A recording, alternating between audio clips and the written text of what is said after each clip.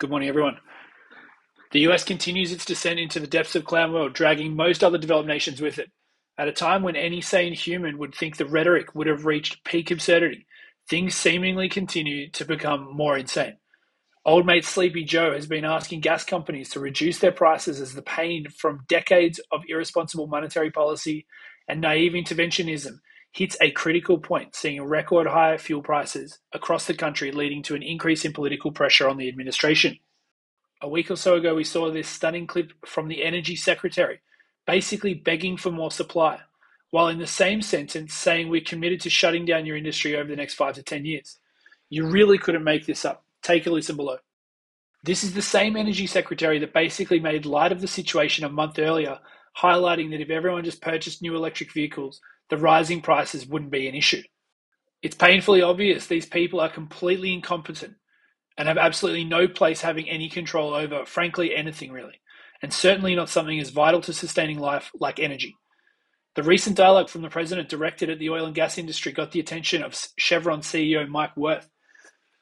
He wrote an open letter addressed to Sleepy Joe highlighting the need to depoliticize the problem and seek thoughtful discussion. Quote, as industry leaders, academic experts, and numerous policymakers have pointed out, there are no easy fixes nor any short-term answers to the global supply and demand imbalances aggravated by Russia's invasion of Ukraine.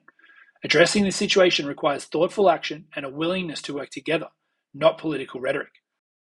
Chevron and its 37,000 employees work every day to help provide the world with the energy it demands and to lift up the lives of billions of people who rely on these suppliers. Notwithstanding these efforts, your administration has largely sought to criticize and at times vilify our industry. These actions are not beneficial to meeting the challenges we face and are not what the American people deserve. End quote.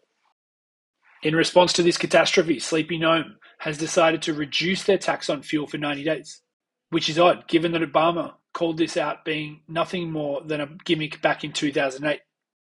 He said, quote, for us to suggest 30 cents a day for 3 months is real relief. That's a real energy policy means that we are not tackling the problem that has to be tackled, end quote. While there is no question reducing the level of theft by government via taxation is a good thing in essence, responding to this issue by focusing on the demand is completely misguided and fails to meaningfully address the problem. The problem is not demand. The problem is supply. As Dan Pickering aptly points out, quote, the irony of a gas tax holiday, in theory, it lowers the cost to the consumer while simultaneously supporting demand, which keeps the price higher than it would otherwise be. Supply is the answer, end quote.